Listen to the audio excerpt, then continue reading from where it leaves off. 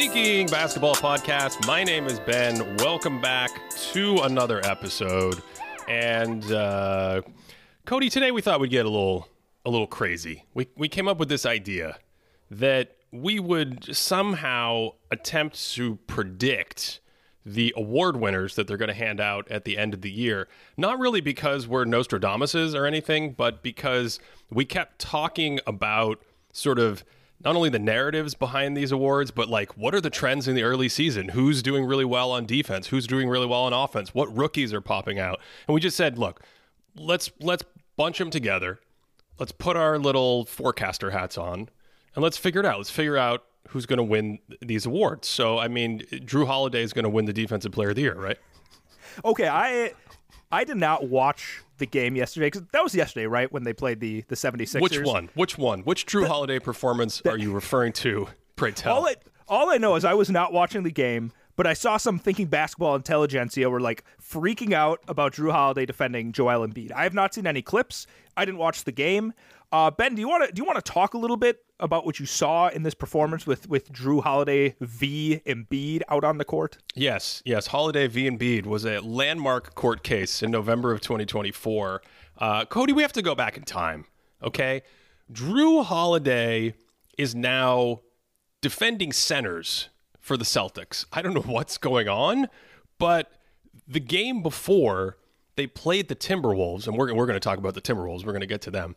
But they played the Timberwolves, and they have Drew Holiday guarding Karl-Anthony Towns. Now, Karl-Anthony Towns a lot of times technically plays the 4 because he's sharing the court with Rudy Gobert in this big experiment that they have in Minnesota. But you understand the point. They basically said, Drew, we want you to go guard Cat. And I think the theory behind this is that he's really quick and he can extend to the perimeter, so he takes away that advantage. But he's also Drew Holiday, captain of the leg team, so he doesn't get bullied in the post. And Cody, did you see any of this game? Yeah, I watched the second half of that Celtics-Timberwolves game.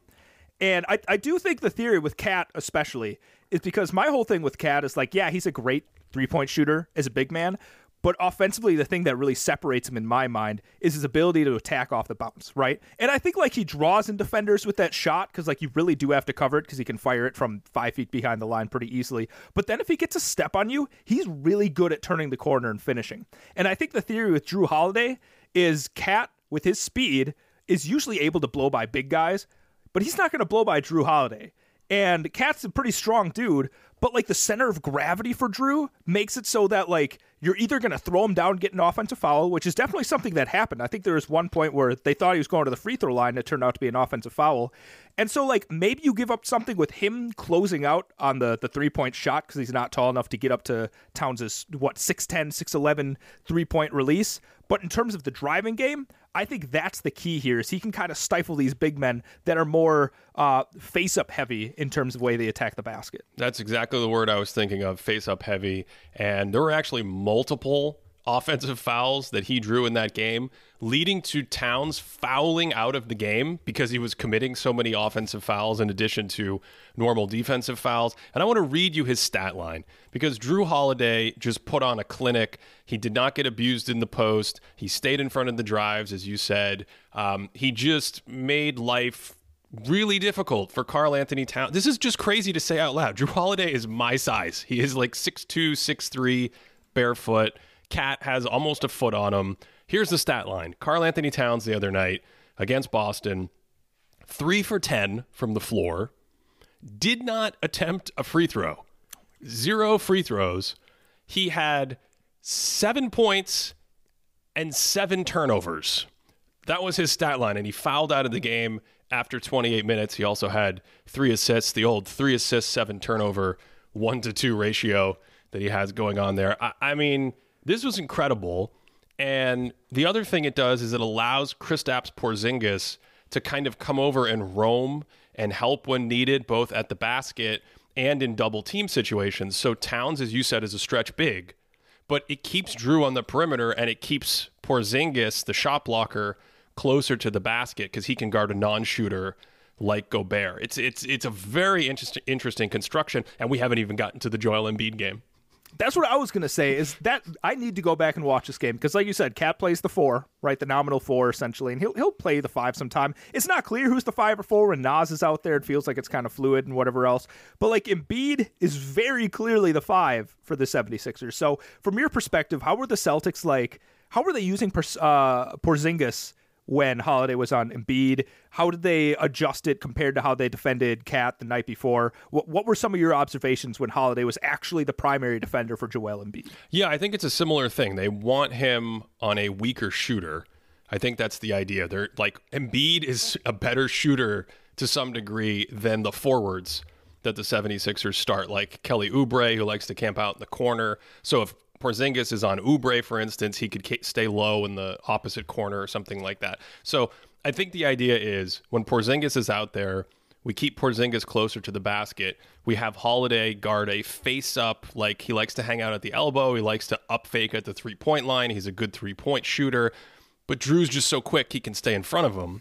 Then if you try to bully ball, this is where it gets really interesting to me, Cody. The way the game is officiated now, and I've talked about this before with Shaquille O'Neal. Back when Shaquille O'Neal played, you took the power into your body as a defender. Someone throws the shoulder into you, you try to absorb it, and you try to stand up.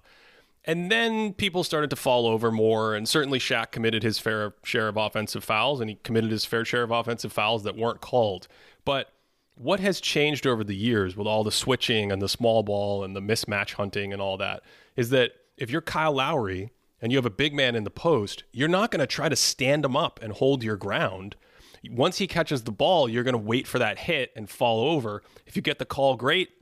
If you don't get the call, you probably weren't in a good situation anyway once he's like 6 or 8 feet from the hoop. So goes back to Cat. Like, you can't just power and run over a smaller player. They have a much lower center of gravity. The elbows and the shoulders you're going to throw aren't going to land in the same spot in the body. The officials are going to be quicker to call it when you fall over. And long story short, Embiid got a touch early in the game against Drew, scored in the post. I started thinking like, he might go for 50. This will be a very interesting strategy. Next time down, could not get a good look against Drew.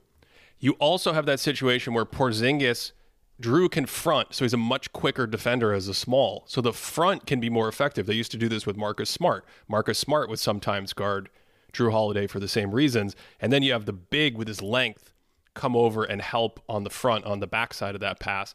That's basically what they're doing. When Porzingis is off the court, it changes things a little bit. For instance, Al Horford, when he would come in, would be the primary defender, and then they just go stick Drew Holiday on Tyrese Maxey or whoever needs to be guarded. Drew Holiday makes no sense, Cody. He's like guarding an MVP center, and then he's like, let me go guard an all-star, all in the same game. I mean, hey, you want me to guard Karl Anthony Towns? I'll do that. You want me to guard Anthony Edwards? I'll do that. It doesn't matter because I'm Drew Holiday. And I think, okay, maybe I'm looking at Drew through 2 like rose-colored glasses. I think everyone knows at this point I'm a huge Drew Holiday fan. Are you? Do people know that? You know what, Ben? I'm still a little hurt. I'm still a little hurt from the trade, but it's okay. We're getting through it because as long as Drew is thriving, we're all happy out here. Cody, who do you like more? Do you like Drew more or Matisse Thybulle more? Oh, but just Drew Holiday. Drew Holiday is like Matisse. I appreciate like watching defensively, but Drew does so many more like really fun in between things, especially on offense, that I think aren't appreciated. So like, there's that aspect, and then there's the 2-time teammate of the year thing, Ben. Like, you can't discount the vibes that Drew Holiday brings to a team. The thing about Drew Holiday, and this is the rose-colored glasses comment. You can correct me if you think I'm wrong, but when I picture like Marcus Smart being like backed down by Embiid. Like, Marcus Smart is the king of, like, he gets a hit from, like, a big man, and those hands are, like, up. He is flying backwards, right? I feel like Drew really doesn't flop too much. He's not a guy that's going to, like, I mean, obviously he's going to absorb contact, but he doesn't, like, throw himself out there. I actually found that frustrating sometimes offensively when he was on the Bucks, where I'm like, all right, let's flop a little bit more so you can get to the free throw line. But I think the nature of, like, the big man attacking somebody that size, it's not even the fact that the small guy can flop more. It's just that, like, when you're, I don't know, 80 pounds heavier, 100 pounds, like, I don't want to exaggerate here. Let's say 80 pounds heavier. If you hit someone moving, it's going to send them flying. Like, they don't have to accentuate that contact. So I do think that that's a really key aspect of the way that Drew's able to defend somebody like Embiid on those drives. I'm kind of fascinated by point guards playing center. I'm just so fascinated by it. Like, is it a new hack? Is there something here for these defenders? Like, let's take thinking basketball favorite Gary Payton the second, the Gauntlet. Okay, is he the tallest 6'2" person you've ever seen play basketball? I mean, he's a center, right? Yeah, I mean, the lobs that he throws down, he basically is like a rim runner. He's like a rim runner. Yeah. And then defensively, he'll like block shots at the rim. And when he switches onto big men, you can see that he's like a regular size human being, and yet he still plays very tall when the shot is contested or when the rebound is contested or things like that. I'm just so fascinated by this. You know, the Celtics tried it a little with Smart. Who else can play center at 6'3"? Bruce Brown? Oh, Bruce Brown's a good one. That's a good one. Can I float something out to you, Ben? We may have talked about this off mic before in the past, but I refer to this like new thing, especially with like Drew Holiday, Marcus Smart. There's not a ton of guys that do this. I think I'm going to refer to it as the Marcus Smart corollary. And I think it's this idea that like if you have a point guard that's able to defend up, somebody like Drew Holiday can go and defend a center or power forward, Marcus Smart, somebody like that, Bruce Brown, like you just said. I think not really Kyle Lowry, but Kyle Lowry maybe sometimes can rotate and do that. But if you have a point guard that's able to do that, their value defensively is actually a lot more valuable than if they were to play another position. Like if Drew Holiday were to play at the 2 spot next to a traditional point guard, he actually loses some of his defensive value because the value of having your 1 being able to guard up that way is like mathematically, I don't even know how to think about it. We always talk about like 2 + 2 = 5 in terms of like some portability concepts. I think this is kind of a defensive equivalent where like Drew Holiday could be like a +1 on defense, but at point guard, maybe he's like a +1, maybe a 2 Ben, maybe he's like a +2.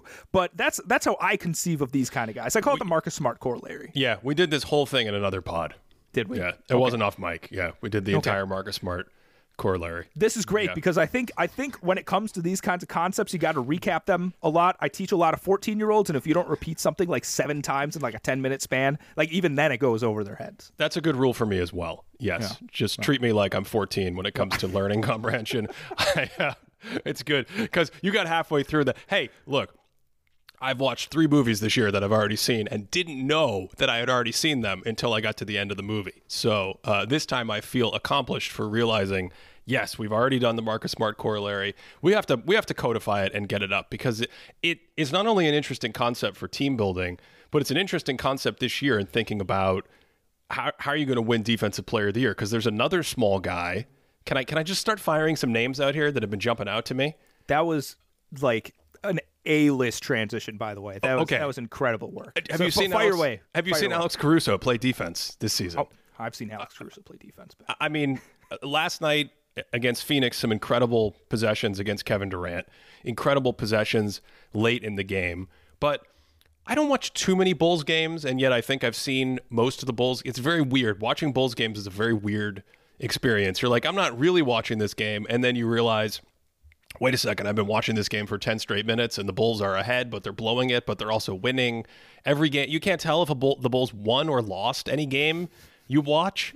But what is consistent, you know what I'm talking about, Cody. What is consistent is that Alex Caruso is a menace, and when he's out on the court, he's terrorizing opposing teams, and he's like, 6'4", 6'5"? He's a little bit bigger, but he can play point guard. I think the weird thing with him is why is he only playing 24 minutes a game? What is going on there? Why doesn't he play more?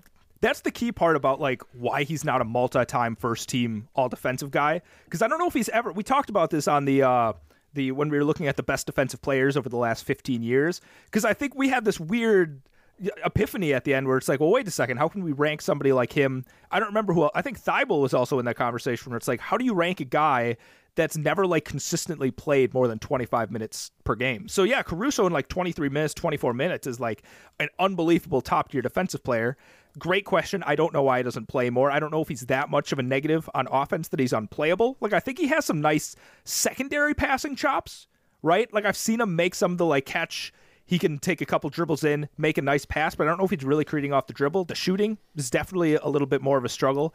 I still think he should probably play a little bit more because, you know, I really value high-level guard defense. I value any kind of high-level defense, but I don't know how to conceive of somebody like that in terms of Defensive Player of the Year when you're only playing mid-20 minutes per game.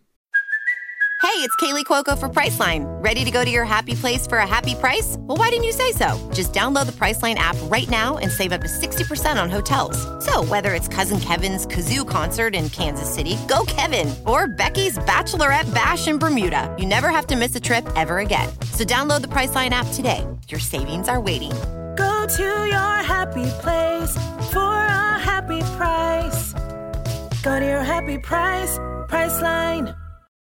When you need mealtime inspiration, it's worth shopping Kroger, where you'll find over 30,000 mouth-watering choices that excite your inner foodie. And no matter what tasty choice you make, you'll enjoy our everyday low prices, plus extra ways to save, like digital coupons worth over $600 each week. You can also save up to $1 off per gallon at the pump with fuel points. More savings and more inspiring flavors make shopping Kroger worth it every time. Kroger, fresh for everyone. Fuel restrictions apply. Caruso is like the quintessential dimes and defense guy right now, right? Like if you look at his shooting indicators on open shots, he's below average basically across the board on outside shots. Not terrible, but bottom sort of quartile or third of the league for guys that shoot jumpers from outside. So that's not his thing. He's not really 3-and-D, but hustle plays, extra passes, like pick up a loose ball, make a beautiful dime, make a steal, turn you over, get out in transition, make a beautiful pass. This is the sort of Caruso model. And Cody, what's your moratorium on stats? Is it 10 games? What is it? When does it lift? When are we allowed to talk about things that have happened in basketball? Well, I think that's one way to put it. Look, listen, the moratorium's for me. Like, you can do whatever you want. I think I'm looking at okay, first of all, people, you need to weigh in on this. We had a discussion beforehand, and I referenced somebody's record. And then Ben's like, well, that's a stat. And I'm like, the record isn't the stat. That's something else. And I was trying to talk about more granular stats. So I personally don't think a record counts as like a stat in terms of the moratorium. So you want the poll. Is a record, is the team record a stat? That's what you're looking for? Yeah. Can I look at team stats if I have a moratorium on looking at stats? Like, is that acceptable? Okay. That's what I want. We'll get to the bottom of that. We'll ask the people and they'll get back to us. Anyway, continue with your original point. Well, what I was going to say is, like, I'm looking at the standings right now. The Nuggets have played like 9 games. I think I can start looking at stats. Like right now, if I start pulling some stuff up, I would feel okay with myself if we did it. So I'm okay with stats at the moment. Okay. The reason I asked is because Alex Caruso has played 9 games so far for the Bulls. Okay. A lot of his advanced metrics already look fantastic. They look fantastic because of his defense. Just as a very crude indicator in a very, very small sample, we continue to see this pattern where he's a big defensive impact guy. And the Bulls' defensive rating with him on the bench when he's off the court is like 118 right now. It's around 118. When he's on the court, it's 111. So you're getting this signal again, even though he's a guard, where it's like, not only does he have obvious impact from the plays he makes and the elite players that he guards, you're going to guard a 1 sometimes, you're going to guard a 2. Against Phoenix, you're going to guard Kevin Durant, whether he's playing 3 or 4. He's 6'10". It doesn't matter. Caruso can bother him. So you have that.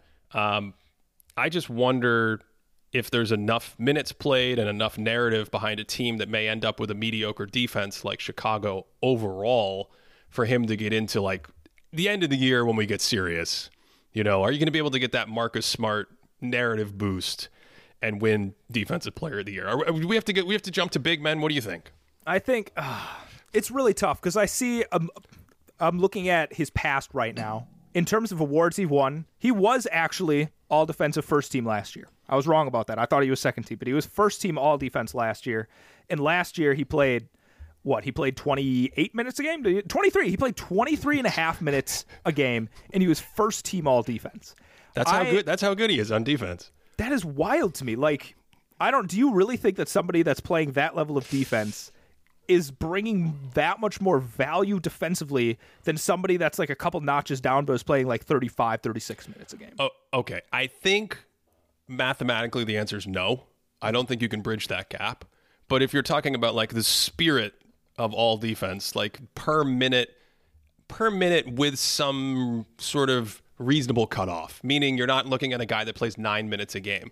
Like, you can watch Caruso play games or stretches where he plays 26, 30, 34 minutes a night and it looks the same. And so maybe voters do a little bit of an accounting or an adjustment where they say, like, I'm not going to hold him too much against the fact. I'm not going to hold it against him too much that he doesn't get in because Levine and DeRozan take up like 2 of the 3 slots for most of the game that he could play. Something like that, I imagine. Well, let me ask you something then, because Gary Payton II is a player that actually hasn't played a ton of games, period, just because of injuries and whatnot in the past. But I think you and I would both agree that, like, minute-per-minute basis, he's right near the top of the league in terms of how valuable you are defensively as a guard. But the most minutes he's ever played in a season per game is right now, where it's 19.9. So he's functionally playing 20 minutes per game. Could you, if Gary Payton II played 20 minutes per game, could you give him an all-defense spot? I don't know if I would. I don't know. Yeah, okay. But I think that's the point. I think the lower you get, the more you push that concept for voters. But we've seen this before. We've seen like defensive specialists who play fewer minutes get love from coaches and voters when it comes to something at the end of the year, like all defense. I don't want to rack my brain on all defense right now, Cody. I want to get to the big kahuna. Yeah. I want to talk about the defensive player of the year. We've been bandying about the guards, which are fascinating, but usually it goes to a forward or a big. There are some names that could possibly, I mean, heck, Draymond Green is GP2's teammate. Don't you think if Golden State has a good defense that he would be the one to pick up the credit, assuming he plays, 65 games or whatever you need? Yeah, without question. I think Draymond Green is pretty clearly known to everyone as like the captain of their defense. Okay, can I also make a crazy point? The last 2 defensive player of the year winners both play on Memphis right now, and Memphis is not doing good basketball. Okay, I'm actually glad you brought this up. I need to see if I can pull this up somewhere, because I was trying to figure out the history of defensive player of the years. You need a stat for that. Yeah, you would have to actually look at information. Okay, I can look in the past, Ben. Just I'm go on allowed the vibes. to go in the past. Just vibe it off. So, as far as I'm concerned, there have only been 2 teams in NBA history that have had 2 defensive player of the years that started next to each other. Okay, as far as I'm concerned, it's only happened twice, and it's only happened once, as far as I'm concerned, in the playoffs. Okay, so not counting this Grizzlies team, this would actually be the 3rd time. Wait a second. You're talking about a team where 2 current or just 2 defensive player of the year players, period, have been on the same team? So there's only been 2 other times besides this year with the Grizzlies where 2 players that previously to that team had won defensive player of the year, and they started together. Oh, boy. Do you want to try and guess the 2 that I found? It's a pretty big question. This is a really out of left field question. Well, you know what's funny is Tim Duncan never won Defensive Player of the Year. So it feels like Tim Duncan and David Robinson should be one of the answers, but they're not. Nope. No, they're not. So, boy, is it more recent? Marc Gasol and Kawhi Leonard. Oh my goodness! There's 3 times, Ben. Okay. I missed that one. All right, I'm going to set out the other 2. I've done my work here. Yes, you did it. That's great. You want me to tell you the other 2 that I found? Yeah, who are the other 2? Okay. Wow, I feel really terrible. I looked. The thing with Marc Gasol is there's. How do we know it's not 4 or 5 now? There probably are. I hope somebody finds some more options for me here. But the Lakers in like 2020, I tried to find it because there was a run of like Joakim Noah, Tyson Chandler, Marc Gasol. None of them played together, so none of those count. Dwight Howard. The one, Dwight Howard, none of them were ever started at the same time. Yeah. 2006, regular season, Miami Heat had a few games where they started Alonzo Mourning and Gary Payton. Oh, wow. That's a serious trivia question. That's a good one. Here's the other one in the playoffs. I think it was, I'm going to get the year wrong. It's either 2012 or 2013. The Lakers, who had Metta World Peace and Dwight Howard on the same team. Yeah, okay. Cody, the people have weighed in. The people have weighed in. We asked Twitter. We've got about 400 votes that have come in. Is a team's record a stat? Is a team's record a stat? 62% say a team's record, yes, it is a stat. Okay. Wait, are we allowed to look at this? Like, does this poll count as a stat in terms of our moratorium or no? Let's continue with the discussion about good defenders. You were on the Lakers, okay? Okay. Can Anthony Davis win Defensive Player of the Year?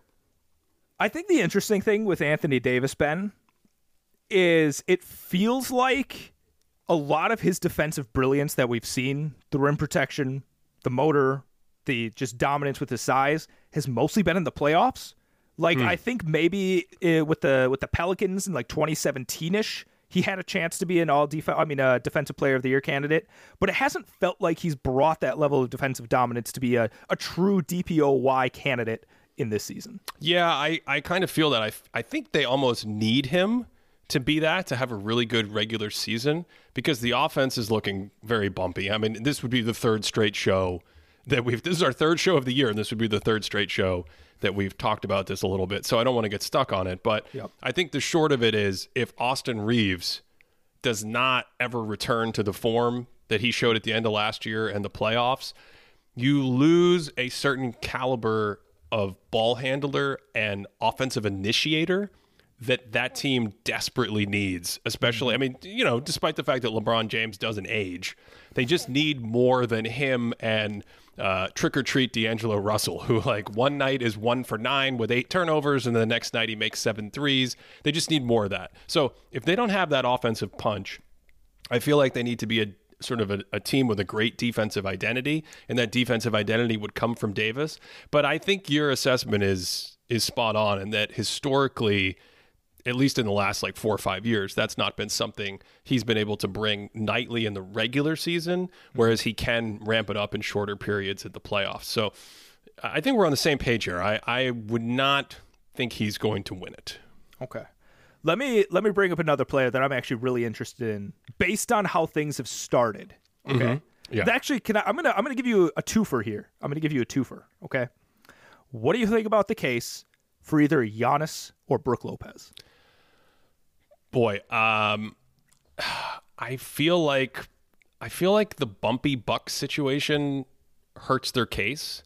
So it's almost like they could be near where they were defensively in the past at this, Defensive Player of the Year level defender. They're in the conversation. They're on the final ballot. Wherever they've been in the last like 3, 4, 5 years, they could play similarly.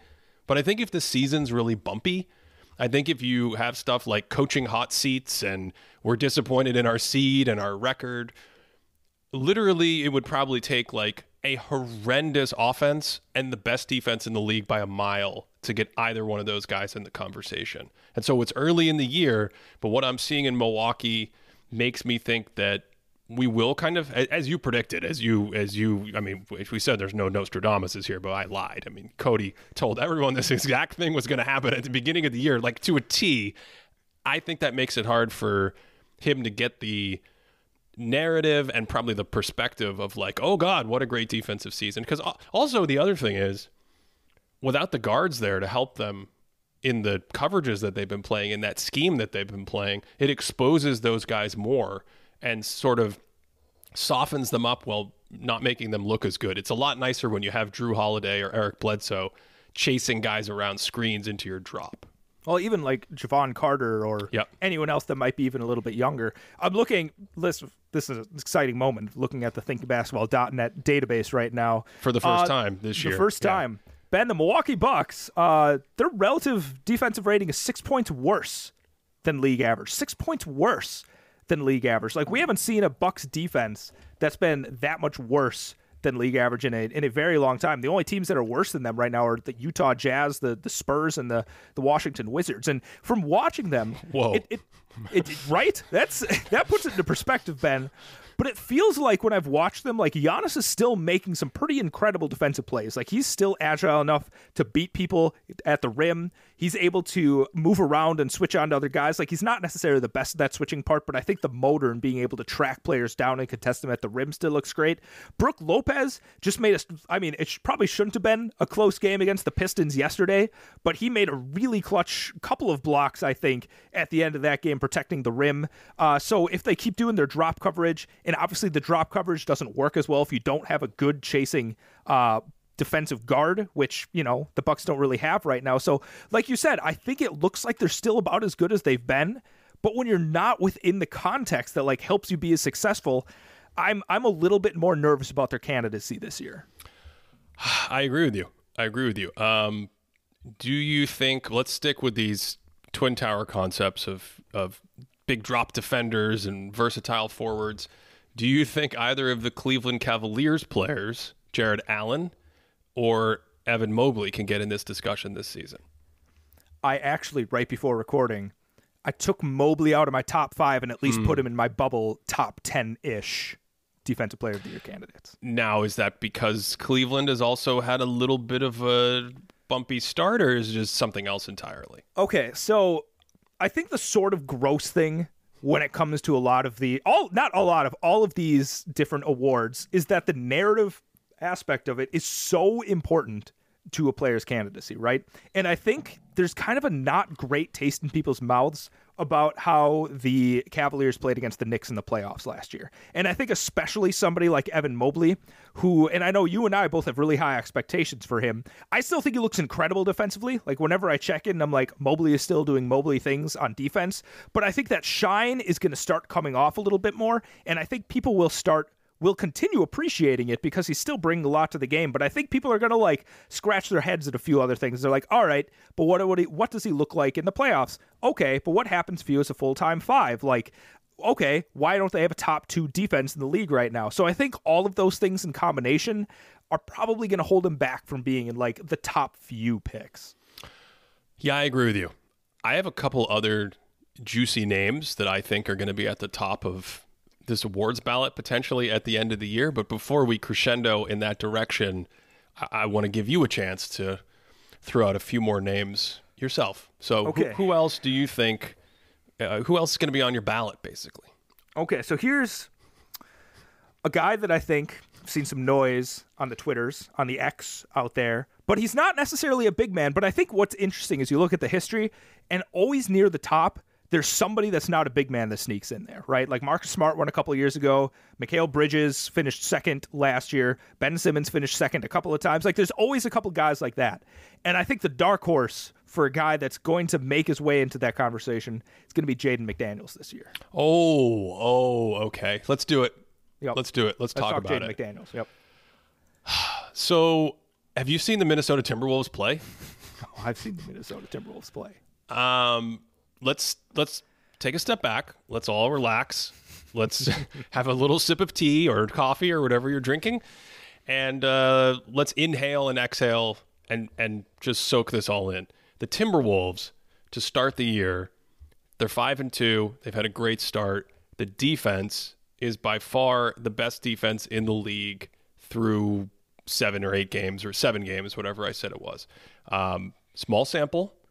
But when you watch them play, Jaden McDaniels is a ridiculously good defender. Very long, great at closing out and recovering, getting into passing lanes, can switch and guard multiple defenders. Anthony Edwards has phenomenal man possessions. There was a possession at the end of the game the other night against the Celtics, that aforementioned game we were talking about. It was an amazing game, by the way.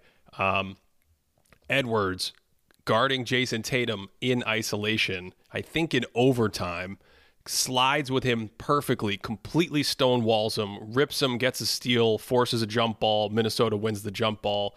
Edwards comes down, hits a 3. He just completely took over the game. It was spectacular. But he has these talents defensively that fit in with the athleticism and the ranginess of the team, and it's built around a guy who I know you think has lost all the narrative luster one could lose.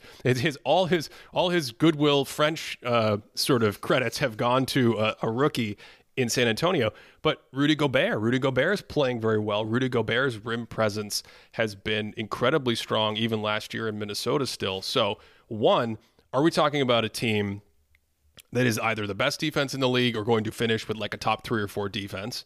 And 2, if that's the case, if they continue to be really, really, really good defensively, do these guys split votes? Does one of them emerge as a favorite? We saw Smart on the Celtics, despite the presence of Rob Williams, despite the understated brilliance of Jason Tatum and players like that. Does that happen in Minnesota, or does one of those guys emerge?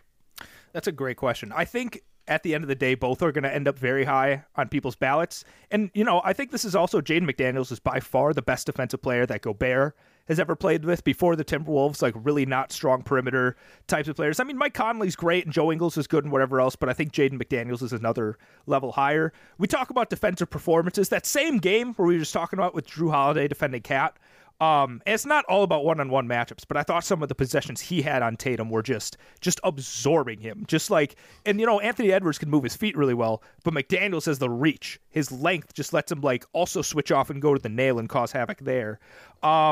But can I give you like a maybe hot take? Can I give you a big proclamation right now, Ben? Can I put my Nostradamus hat on, write you a quatrain, whatever else you need?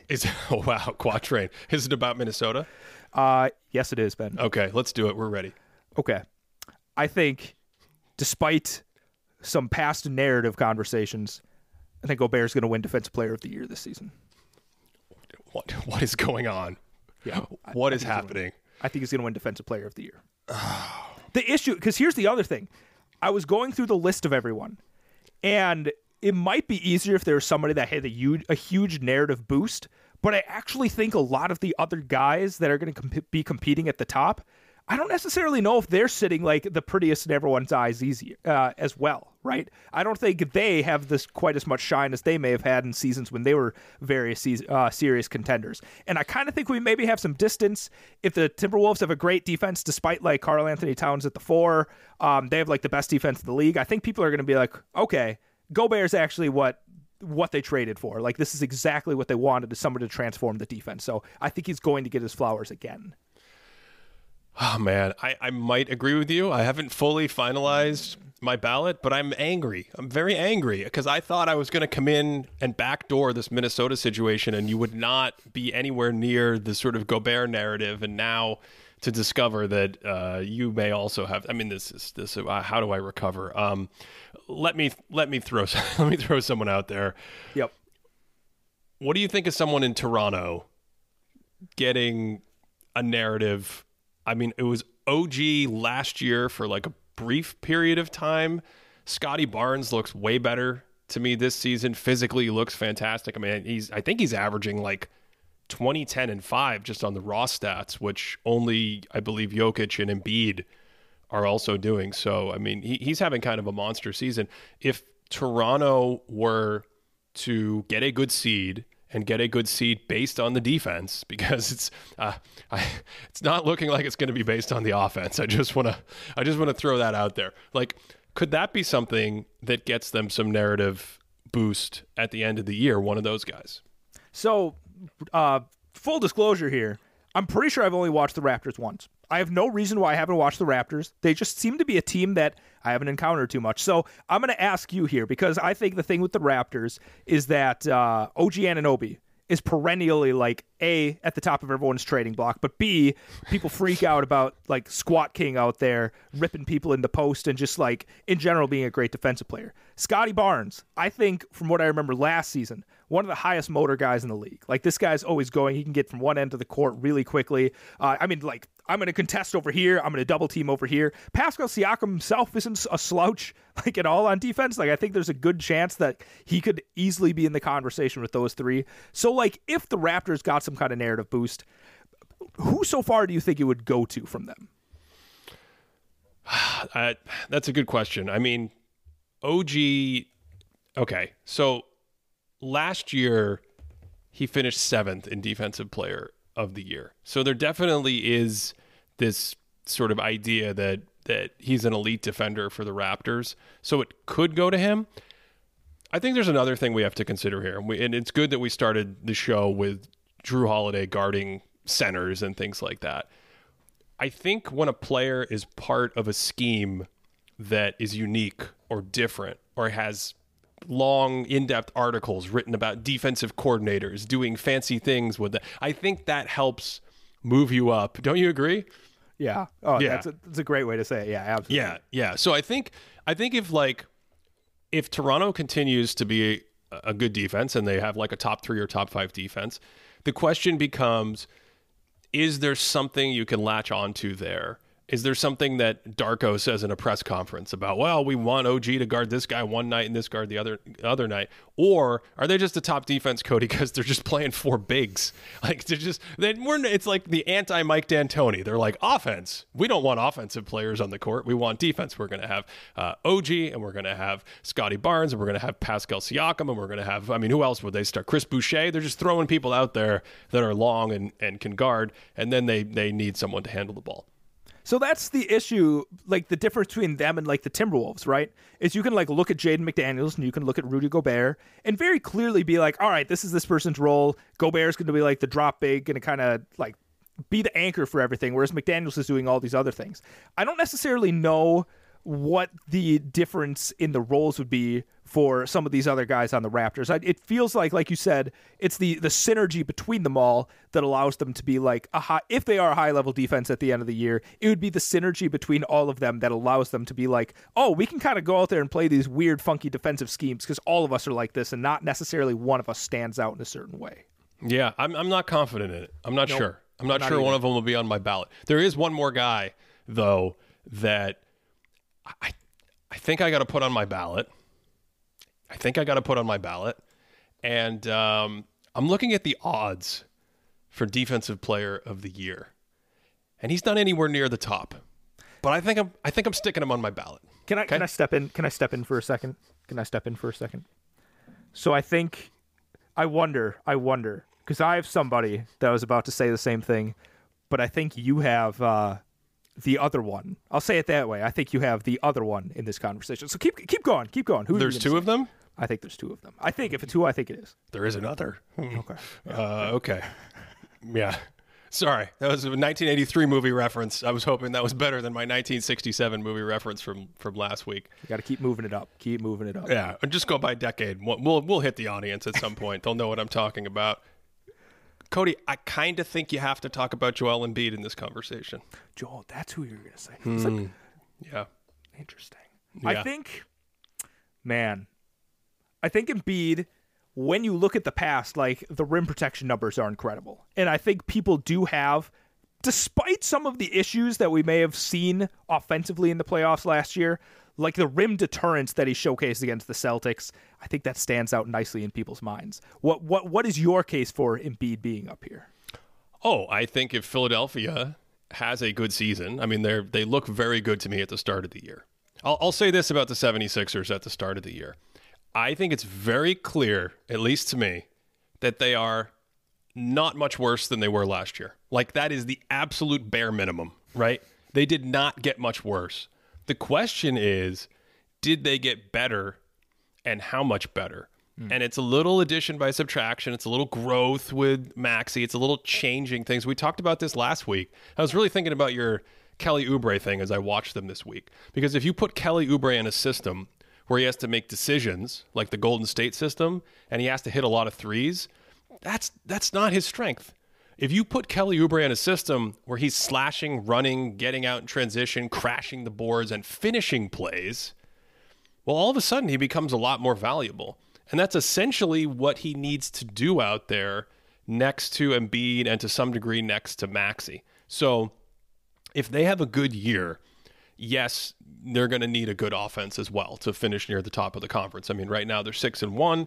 They're playing at a great pace. If I look at our board for Patreon subscribers, patreon.com/thinkingbasketball, Philly's clocking in at a 72 win pace, just behind the Celtics for the best team in the league. That'll regress down. It's only a handful of games, but that looks at shooting luck, that looks at strength of opponent. And basically what you're seeing is, and this matches the eye test when I watch them, like, oh, this is still a really good team. This is still a team that's going to rip off 50-plus games, maybe 55-plus wins in a season like this and compete near the top of the conference. And they have one of the best defenses in the league to start. How do you get one of the best defenses in the league? You build it around the monster, Joel Embiid. You said it. Great rim protection. And I think there's a narrative hook there where it's like, it looks like they're thinning out their roster with Harden leaving. Who knows what moves they make for the rest of the year? Maybe this all goes up in smoke. But if you get to the end of the year and they have a great year, and maybe they don't want to give him MVP because they gave him MVP last year, and he starts talking about how he's selling out on defense and putting up big defensive numbers, there's your defensive player of the year right there, Cody. I'm absolutely buying. Like, these are stocks. I'm all in. You sold it to me. I think the one thing that the 76ers need to do to guarantee that they have a much better defense, give Robert Covington more minutes. Let's get the band back together. The numbers from like 2017 between Robert Covington and Joel Embiid were phenomenal, or maybe 2018. I don't remember off the top of my head. Yeah, 2018. Give him more minutes, and then we're guaranteed. But yeah, I think everything you said from the narrative side of it, especially with the fact that Harden left, and it's like, oh, what are the 76ers going to do? I'm into this, Ben. I think Embiid has a really good chance of finishing high up there. Who were you thinking of? Who was your other Princess Leia candidate? I thought, okay, it was a Star Wars reference. I'm sorry I didn't get it off one line in the midst of it. That's my bad. But I thought you were going to say a rookie. Rookie. I thought you were going to say a rookie that's different from the rookie I was going to say. Yeah, okay. No, let's talk about him. That's a good one. Yep. Which one?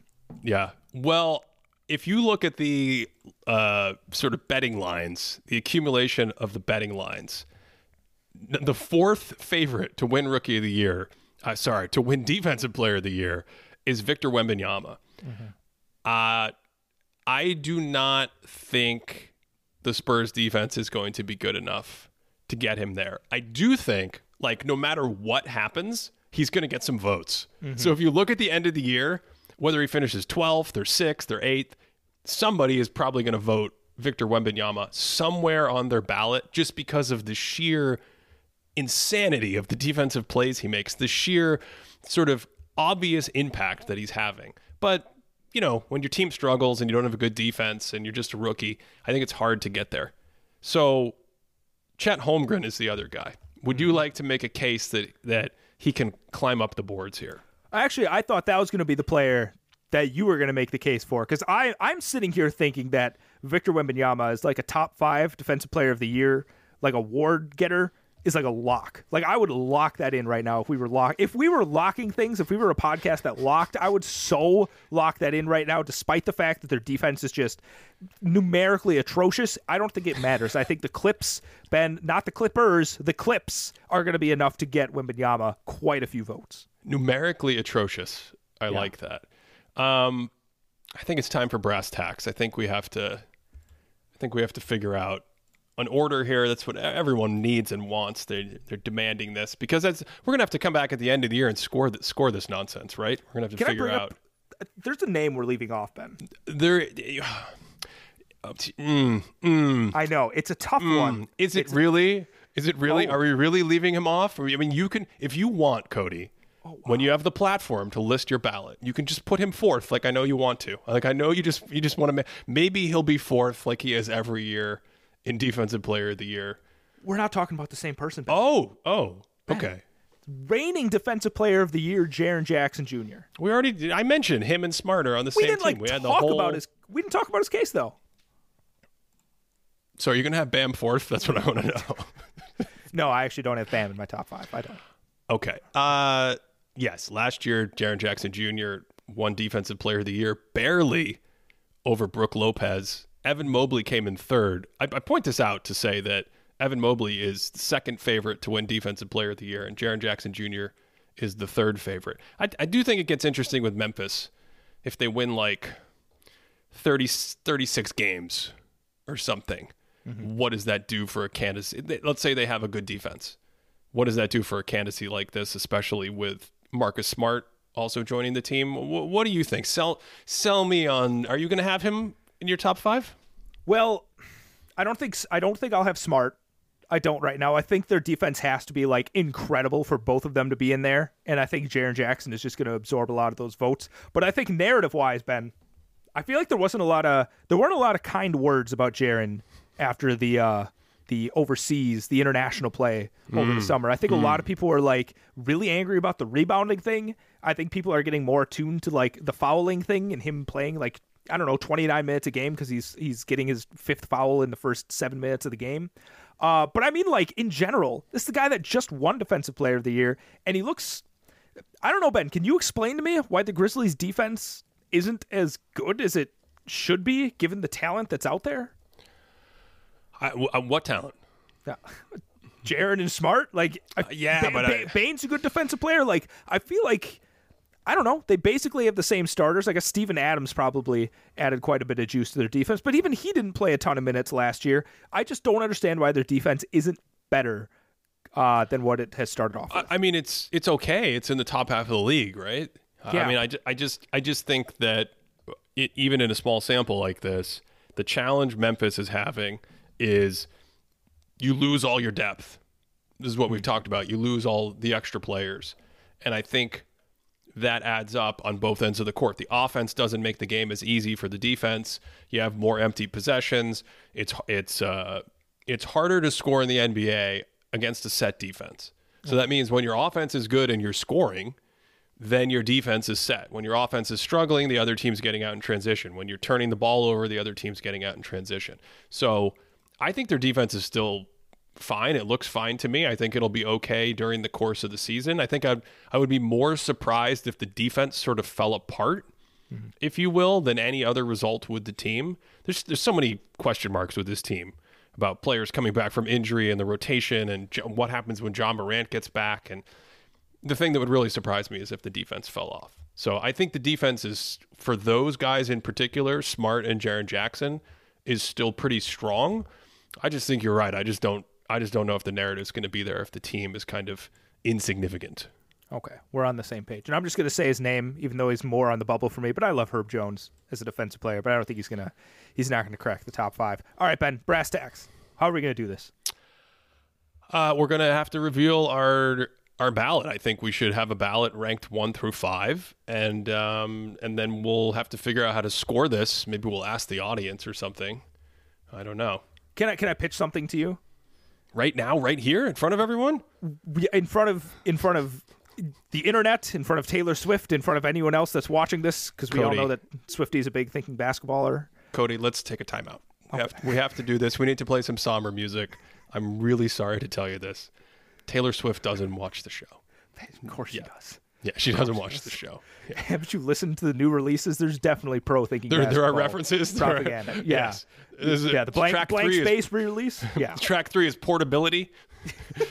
Yeah. All right. Let's do brass tacks. What if we did like you pick your winner and then you just pick your top 5, not necessarily in an order. You just pick the players that you think will finish in the top 5, or do you think the ranking is important for this? Well, the only reason the ranking would be important is it gives us more fun ways to score. Okay. That's it. Yeah. Okay. Yeah. I mean, we could also do just top 5 and a winner, and the winner has more points. You know, you put your bet on the winner or something like that. Okay, here's my thought then. If you have a player in the top 5 and he ends up in the top 5, but not in the right place, you get 1 point. Mm-hmm. If you have a player ranked in the correct spot, ooh, you get 3 points. Ooh.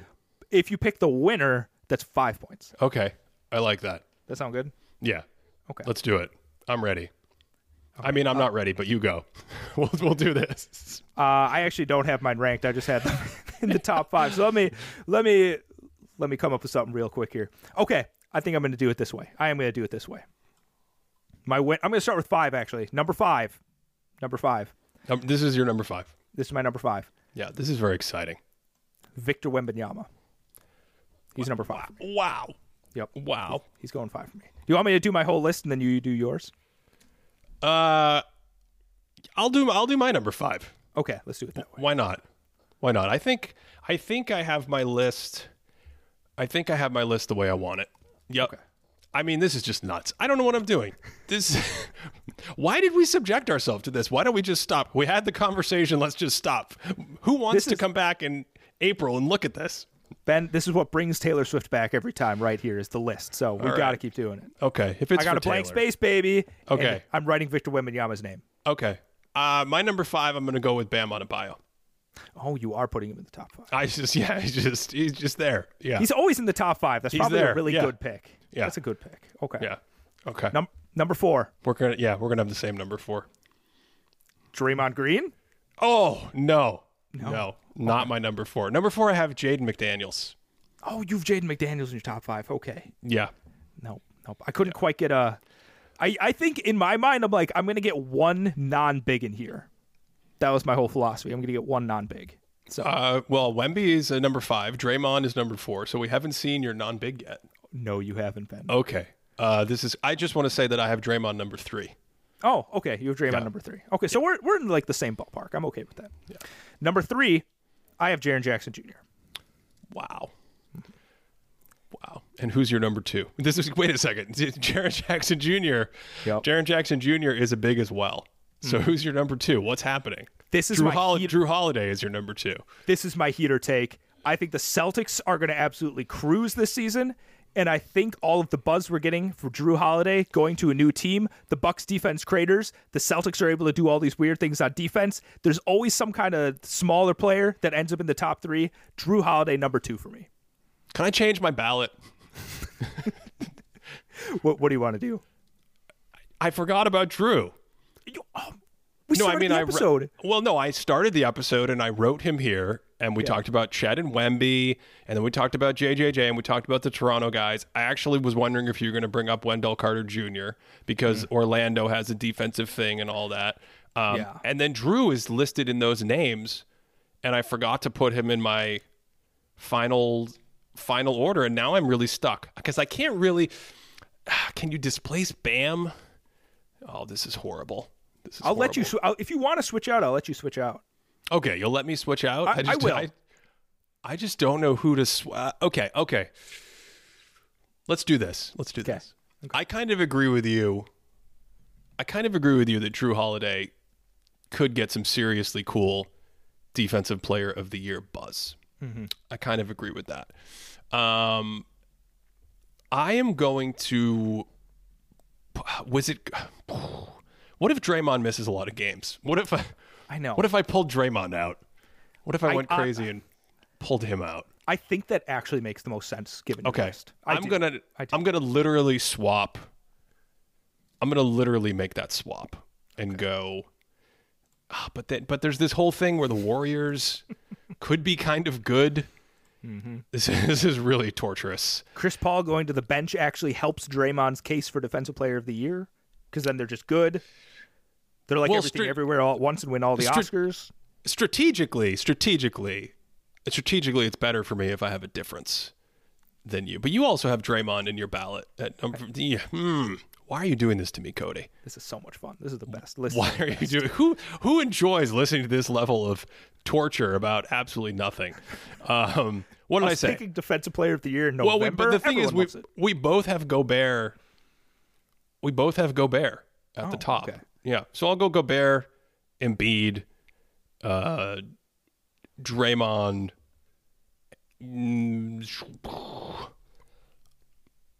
I'll get crazy. I'll put Drew 4th. Okay. And I will go with no. I got to keep Bam in here. Why is this happening to me? This is horrible. I'm leaving it. As it is. Good. That's it. I'll give you Drew. So who's your top 5? Gobert, Embiid, Draymond, Jaden McDaniels, and Bam on him. What did Bam finish last year in the voting? He was 1, 2, 3, 5. I think he was 5th, wasn't he? He was 5th. Yeah, I'm going to keep Bam in. Okay. Going to keep him in. I think my regret right now feeling it is you really sold me on the Embiid thing, and I didn't really have him on my radar for this, but I'm not going to swap him in. But I think if we had this conversation and then I made a list, I think Embiid would be in my top 5. But as of right now, I'm going to stick with Gobert 1, Drew Holiday 2, Jaren Jackson 3, Draymond Green 4, and Victor Wembanyama 5. To support this podcast, check out patreon.com/thinkingbasketball. It's where you can check out all of our daily Instat leaderboards that Cody refuses to look at for some reason. They're designed to help him in this conversation make sense of the early season. But he refuses to look at them. Patreon.com/thinkingbasketball. We also have our monthly Q&A, which is really fun, coming up in our Discord. That will be, I think, next weekend. Not this weekend, next weekend. And we're 2 a week now, right? We're coming back on Monday. We're going to have some fun. Yeah, let's do it. Always having fun. Always. How did you feel this show went today? How did you feel this wild experiment of talking about the the awards, the upcoming awards, because I'm watching every night, and I mean, we didn't even get to Asar Thompson, who might be the greatest defensive player ever created in a video game lab. We spent an entire segment on the last episode talking about that. I kind of like this as a way to organize the conversation. I don't know if we should have a string of them, but I like that we did the Defensive Player of the Year. This is a fun, getting our thoughts out there. Okay, cool. Let us know what you think. Otherwise, that is it for this one. Thanks as always for listening all the way through, and wherever you are, hope you are having a great day.